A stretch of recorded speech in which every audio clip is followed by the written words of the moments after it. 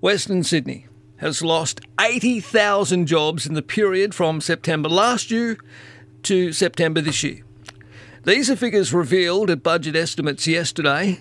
The Minister for Western Sydney, Stuart Ayres, confirmed a tick over 80,000 jobs have been lost during that 12-month period.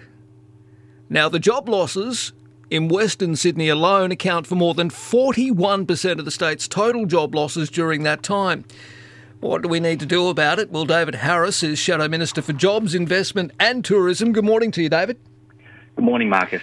Nice to talk to you. I'm not surprised by these shocking figures because obviously there's a big workforce out there in Western Sydney, and there were lockdowns and the construction industry shut down as well, and obviously a lot of people working from home, but many people as well in the casualised workforce just losing their gigs.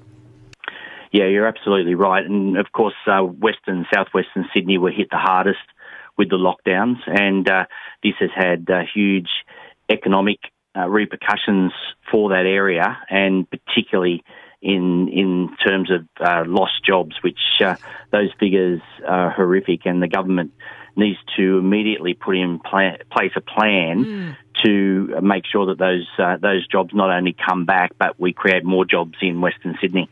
Well, we certainly need to find out what is going to be on the priority list for the Minister. I'm talking about Stuart Ayres here.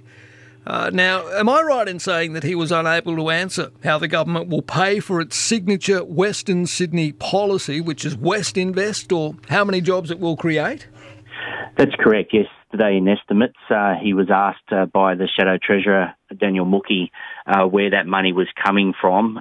He sort of skirted around the question and then took it on notice, which is very concerning because that fund was announced, $5 billion, but it now seems that there's actually no job targets within that $5 billion and no plan to ensure that those jobs are returned to Western Sydney. Well, we need to do something. 80,000 is a lot. Look, I know that there are jobs that are starting to resurface, which is good news. I mean, I don't know whether we can replace the 80,000 that were lost without a lot of increased investment and a focus, if you like, on Western Sydney. Yeah, there needs to be a focus. And what we know is even before COVID, there is a skill shortage in Western Sydney, particularly in hospitality and tourism, and any plan must focus on not just replacing jobs, but retraining people for the jobs that are available. This is what the government should be focused on. There's no funding announced for retraining for workers. And the other area that we found lacking because of COVID has been local manufacturing, and that's certainly something that could be taken up in Western Sydney. We know our supply chains were massively affected when our overseas markets were cut off, and we have a responsibility to make sure that we do manufacture things in New South Wales so that we're not affected in such a way again. Oh, no, absolutely. Tourism, that's a part of your portfolio. I'm just wondering, with the reopening, if you like, to regional New South Wales and people to travel back into Sydney from Monday, that'll probably give a little bit of a boost, a shot in the arm, if you like. There are many people in regional areas of the state who haven't been able to, for obvious reasons, travel to Sydney to see family, loved ones, and travel even just to, visit the Western Sydney Zoo, for instance, out there at Rooty Hill and other areas in the Blue Mountains, etc. So that'll help.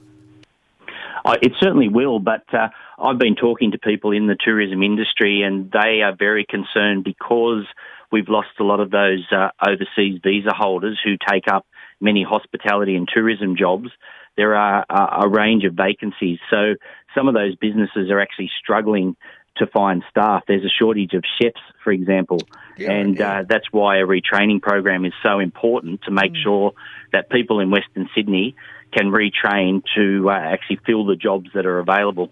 Yeah, well, I mean, there's no point. We know how popular the Dine and Discover vouchers are, and now the Stay and Rediscover or whatever marketing trick they're using. But look, they're very popular and they're great, but I mean, I worry it's going to put increased pressure on these businesses who, as you say, are a little understaffed at the moment. I mean, I would urge and implore anybody who is looking for work to get out there and amongst it, because there are plenty of jobs available, obviously. Yeah, that's true. And the other thing that business needs is continued financial support, because the most expensive time when you're reopening is actually restocking your business and having to buy materials and goods up front. So we can't afford to let that financial support that businesses need at this crucial time end and leave them in a situation where they may have to return to borrowing money, which puts them under more strain in the longer term. Yep, absolutely. David, it's good to have you on the program. Let's talk again soon. I appreciate it. Thank you so much, Marcus. My pleasure. There he is, David Harris, the Shadow Minister for Jobs, Investment and Tourism in New South Wales.